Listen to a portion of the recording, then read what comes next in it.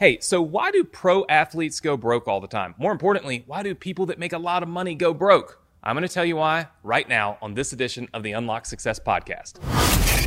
This is the Unlock Success Podcast. We're helping entrepreneurs around the world dive deep into the keys you need to shatter excuses, believe in yourself, and help you achieve your highest goals. Here's your host, 8-figure entrepreneur and the living legend of internet marketing, Anthony Morrison. Hey, what's up, everybody? Anthony Morrison here, and welcome to this episode of the Unlock Success Podcast, where really I dig deep and try to find topics and conversations that we can have that truly help you have massive success, not just in business, but in life in general, right? I put this podcast together really because I wanted an outlet. I wanted a way to speak to people, to talk to people about entrepreneurship, about success, and about what it takes to achieve the goals that you have in life. And some of the lessons I've learned along the way. I'm 38 years old and have learned a lot of lessons the hard way, and then learned from those lessons and prevented those harder paths along the way in many cases as well. So super excited to have you join us here, and really excited to dive into the topic on this episode, which is why pro athletes go broke, right? And I want to give you the top reasons that I think, anyway, pro athletes go broke. And maybe, to be fair, we don't limit it just to pro athletes. I think what I actually want to talk about is why anyone who's made a lot of money really quickly can lose it all once their income stream dries up.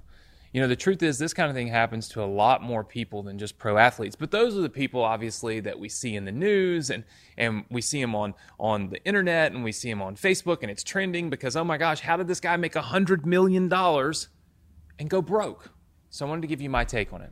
See, if you Googled this question online, there are two reasons that you're going to find, and these are the two most often, communicated to people. One is that they live an extravagant lifestyle, right?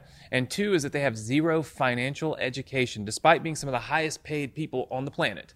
So today I want to give you my thoughts and talk a little bit about the dangers and traps that you'll set for yourself by living way above your means. And also the importance of knowing really what to do with your money and when you do have some. How do we save it? What do we do with it? Where do we use it? These types of things. And so obviously the first thing is, when you make a lot of money, and I actually was able to, I experienced this myself. I came into a lot of money at a really young age. A lot like pro athletes do, they're 23, 24 years old. They get these big contracts, millions and millions of dollars. And the first thing that they start doing, and the first thing that most people start doing, is spending, right? We've made it and we spend it as if it's always going to be there. And just like a pro athlete, their career at some point comes to an end, be it, 10 years down the road or 10 days down the road due to injury, right? The same thing happens with a lot of people that make money really quickly. Normally, if you come into money really fast, that means you've hit on something that's trendy. For me, when I was young, I was probably 23, 24 years old, I hit on an affiliate marketing opportunity. And the campaign just went crazy. I started making over $300,000 a month. I thought I was the richest person in the world. I thought it was never going to end. When you first start making money, and this is why I do this podcast, this is why I want you to hear this, is when you first start making money, you truly believe that money will never end. You feel like, I figured it out, I've made this money, it will never end, and so you spend it as if it's never going to end, right? If you're making $50,000 a month, you're spending $45,000 to $50,000 a month because you're thinking, hey, next month I'm going to make $50,000 anyway. One of the biggest traps we get in is spending all that we make because we never stop to think about what happens if we're not making this money anymore, right? We believe that it's a never-ending thing, and it's not. I started making $300,000 a month at 24 years old, and that lasted for about two or 3 years, give or take, and then it dried up. All of a sudden, one day, Google made a change.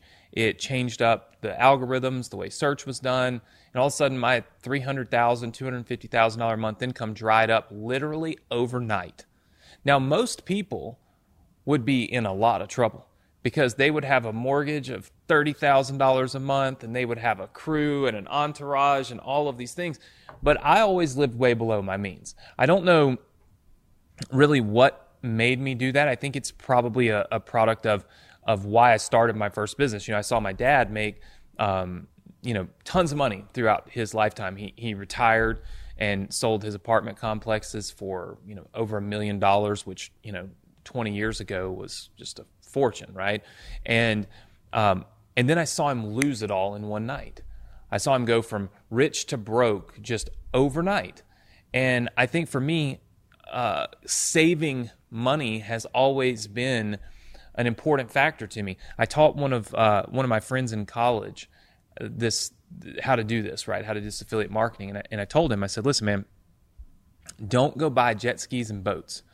And those were my exact words. I said, don't go buy yourself jet skis and boats and fast cars. I said, save this money. Save it, because it may not be there one day, right?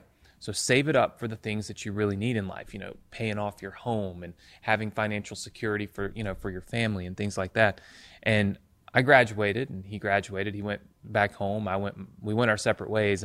And years later, I had an opportunity to interview him when I was writing my first book, and I was interviewing one of my, the first people I taught internet marketing.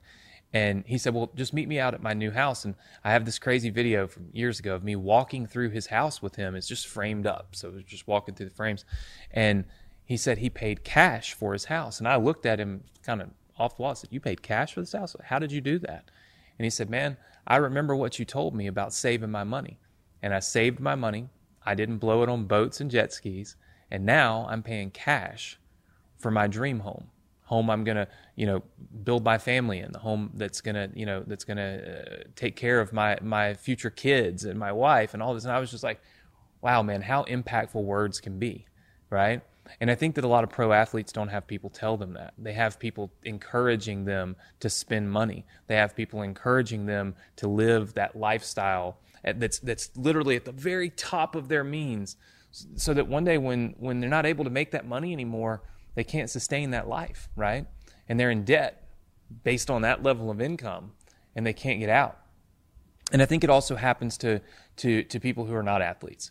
When you come into a lot of money and you start making a lot of money, you are an instant target, a target for people to latch onto. They want you to live the high life so that they can live the high life. They may not be able to afford it, but since you can, they're going to encourage you to spend your money, right? And to live way above your means. My advice to you is that if you want to have financial security for a lifetime, when you start making money, live way, way, way below your means, right? I lived in a house for the better part of 9 years. I think it was about 9 years with my now wife that cost less money. The house itself cost less money than I made in 30 days. And I lived there for 9 years. I saved, right? And I'm not saying that you can never spend your money. This is not a message or a podcast out to tell people save and never spend and just hoard money. I mean, look, there's this balance, right? Because at the end of the day, you only live once. Life is only so long, right? You never know when it's going to end. So you want to live and you want to enjoy the money that you've made, and if you're going to put the time and the effort and the energy and the brain power into working and building a business and being successful and making money, then you also should be able to live the lifestyle that you choose, the lifestyle that you want, a lifestyle that's a little better than the average, right? Because you've succeeded and you've put in the time and the effort to do that. And so I think there's a balance, right, that you have to put in place. It's being successful in business doesn't feel as rewarding if you can't enjoy some of the fruits of your labor, right? So you've got to be able to spend some of your money, right? It's the excessive spending that gets you in trouble. So I can only tell you from my experience, I can only tell you what I do. I save my money. I don't blow it on things that I can't afford. I don't have an entourage, so I don't take care of the whole, every single person that walks up. I'm not in. It doesn't appease me to try to always be the one that's that's got the most money at the table, so I pay for everything, right? I take care of the people that I love, and I live a lifestyle that is certainly below my means, but not way below my means anymore, right? So I'm enjoying some of the money that I make, but I'm always focused on the fact that the money could one day dry up. And I think that's the biggest takeaway from this message, is to always remember that the money that you're making today, it's not guaranteed tomorrow, right? So live a great life, but don't get yourself into massive debt. When it comes to investments, look, I tried investing myself and in the stock market and things. I never win with that, okay? I always lose. Then I gave some money to some smarter people that all they do is invest money in the stock market. I've doubled my money there. So I put a small amount in that little bucket. I invest in real estate, but I invest only in places that I know. I take very small risks. So the way I think that you can avoid going broke after making a lot of money is to not live excessively and take risks, but smaller calculated risks with your investments. Don't go all in on something that you know nothing about just because somebody posted about it on Facebook. That's how you go broke again, right? How many athletes have you seen that are in the news because they made investments into things they didn't really know anything about? Somebody told them about it. They put $4 million, $5 million, $3 million in there, and they lost everything, right? In fact, some of them were even, tied up in the Bernie Madoff thing, right? Like, they just throw money at people without doing a lot of due diligence. So do your due diligence, make wise but small and calculated investments, and don't live above your means. This is a message that somehow was just kind of in here when I was younger, but I've continued to spread this message to as many people as I can, because with things like the internet, where it's so easy to go from broke to millionaire just like that overnight, without some kind of education on finances and some kind of motivation to save, all we see is the lifestyle others are living. We see that fake lifestyle on Instagram, right? And we want to live that because we feel like, well, that's what we should be doing since we're successful. There are plenty of people that have far more excessive Instagram posts than I do that don't make anywhere near as much money as I do. And they're not living a financially intelligent lifestyle, and I am. So my advice to you is be intelligent, save money, invest wisely, and don't go broke trying to be the coolest person on Instagram, right? Hopefully this message resonates to you. Hopefully it leads you in the right direction. And of course, I appreciate you joining me here on this episode of the podcast. And I look forward to seeing you next week with another episode of the Unlock Success Podcast.